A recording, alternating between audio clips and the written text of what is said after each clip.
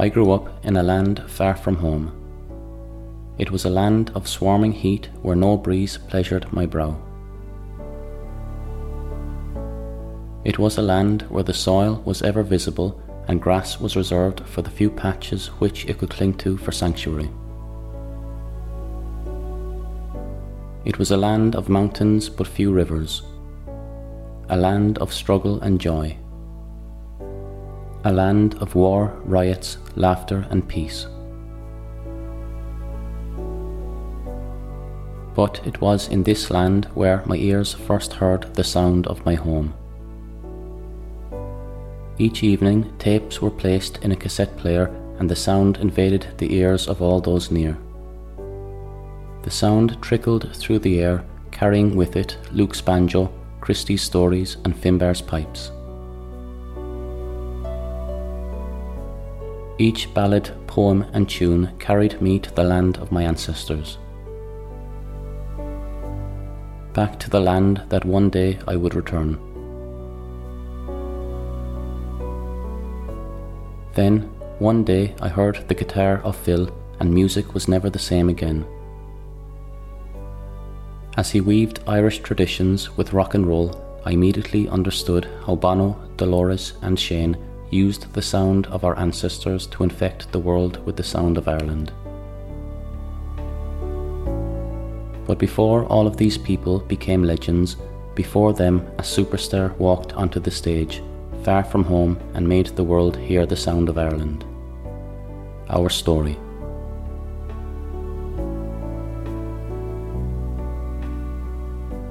This is her story.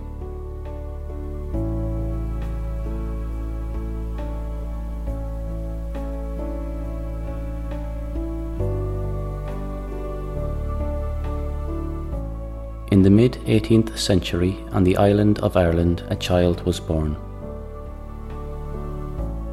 Her name was Rachel Baptist.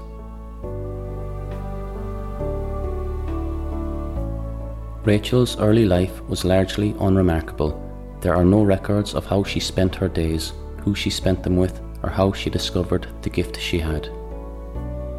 What I can tell you is that at some point during her early life, Rachel understood she wasn't like the other children.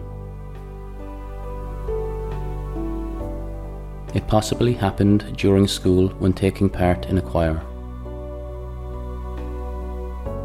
Or it may have happened when she was walking through a town and people began to notice that her voice was not like the other children.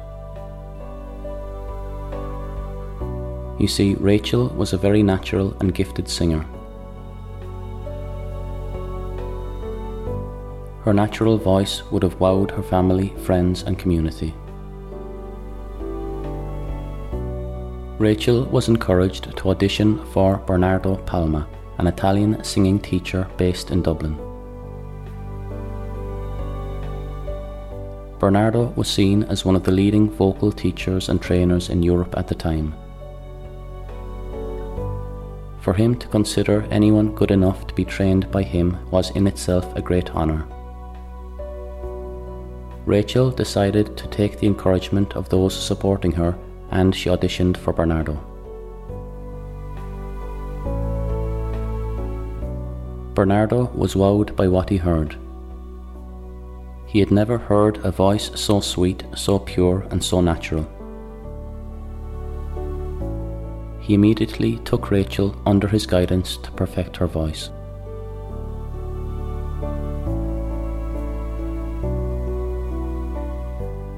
Under Bernardo's tutoring, Rachel became more and more confident about her abilities. He coached her through the various ranges of singing and helped her to understand the power of her voice. He helped her to take her gift and craft it into something really special.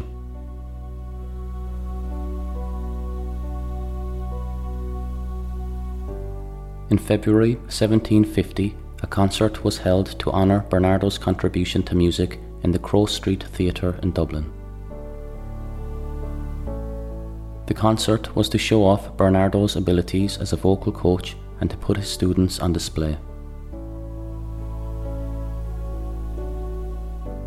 Rachel was told that she was to be the final act of the concert, the big finale.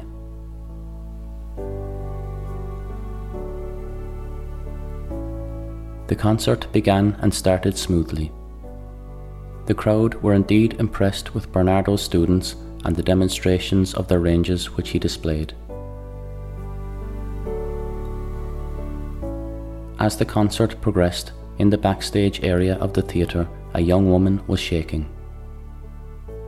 Rachel had never seen such a large crowd, nor had she had to sing in front of a crowd of this type. You see, given Bernardo's stance in the upper classes of Dublin for having trained their sons and daughters, the concert was attended by what was then described as persons of quality. There was no riffraff to be attending, essentially no tickets for the likes of you or me.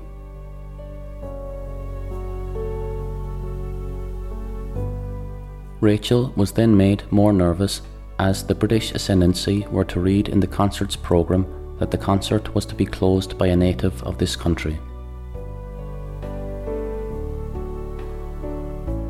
As far as she was concerned, she was to present herself and perform in front of all these people to represent our island and our gifts in music.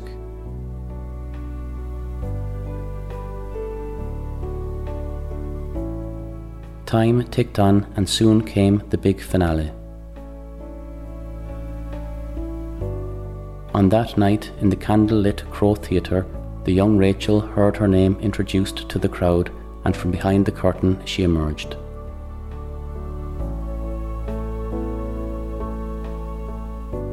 For most of the audience that night, they saw someone they thought they would never see in their lifetime.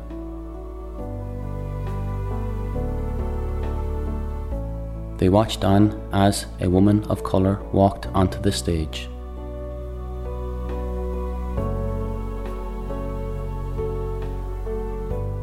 Later, it was remarked by witnesses that some of them had, in their own words, never seen a real black woman before. Rachel was one of about 3,000 people of African descent living in Ireland at the time, and she was brought to the stage that night to represent all of Ireland. Then she sang. She sang the song Fair Kitty, Beautiful and Young, a popular song from the time. With each lyric that softly slipped from Rachel's lips, the crowd sat in amazement. As each verse unfolded, the crowd grew more and more amazed by what they were hearing and seeing.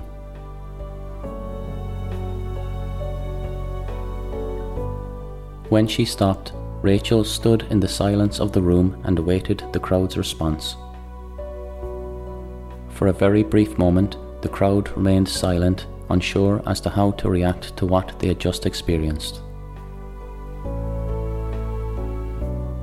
Rachel closed her eyes and wanted the world to swallow her up, such was her discomfort in the silence. As she opened them, she witnessed the crowd erupting into a standing ovation. The applause roared from the audience onto the stage, and like a sonic boom, it hit Rachel right in her heart. Relieved and proud of what she had done, Rachel accepted the applause, took a bow, and left the stage. This event exploded Rachel into 18th century fame. Between 1750 and 1753, people came from far and wide to hear her sing during the summer season in the Marlborough Gardens in Dublin. The upper and middle classes clamoured for tickets to hear her voice for themselves. Each summer evening, the crowd sat in the dipping sunlight and witnessed Rachel singing so sweetly and so beautifully, standing in a yellow silk gown as the blue skies turned to orange, and then only the candles in the park lit up the darkness.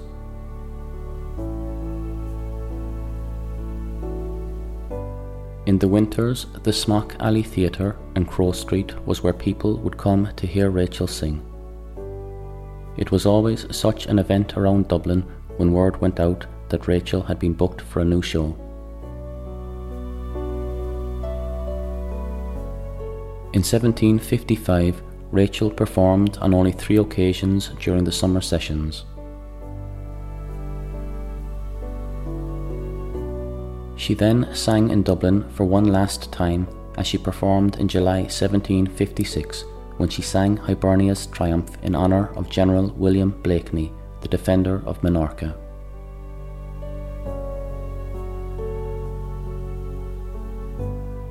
After this event, Rachel moved to London to further her career.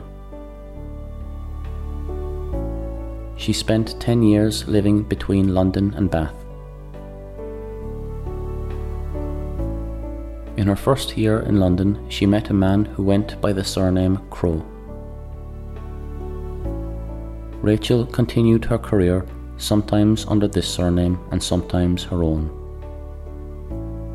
As Mrs. Crowe, Rachel played the part of Polly Peachum in The Beggar's Opera.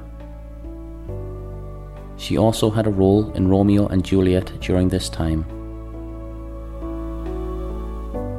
It is unclear which role Rachel played in Shakespeare's classic. But what is clear is how her appearance was billed. Liverpool newspapers sold the show with a simple message. Miss Baptist, the celebrated singer from the gardens of Dublin. Mr. Crowe was himself a musician and a teacher of violin and the guitar. He also on occasion worked restoring oil paintings using the latest methods from Italy as a sort of specialist. After 19 years in England, Rachel returned to Ireland with her husband. Her first major show was held in Kilkenny.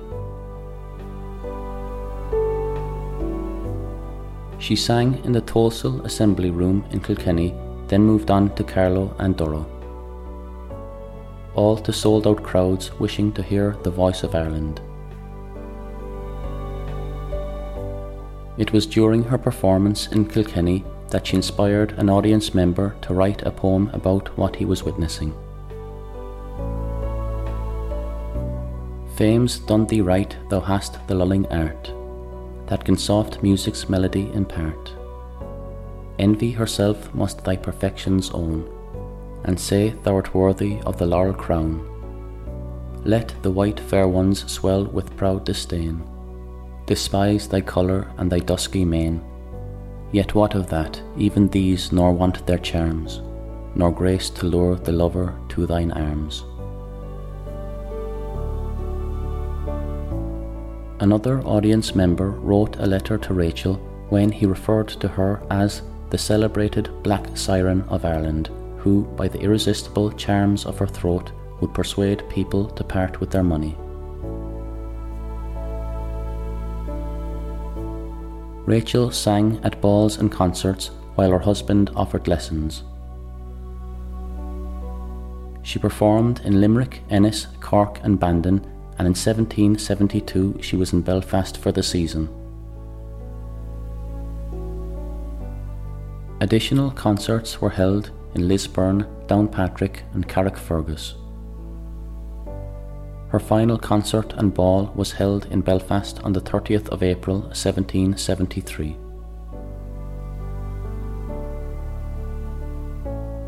After Belfast, Rachel disappeared from history.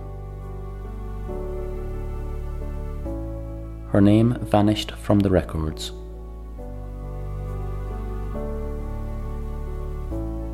It is not known when or where she died. It is not known if she had earned enough to disappear into comfort. It is not known if she faced a misfortune. It is also not known if Rachel had any children, or if one of us today shares our genetics with her.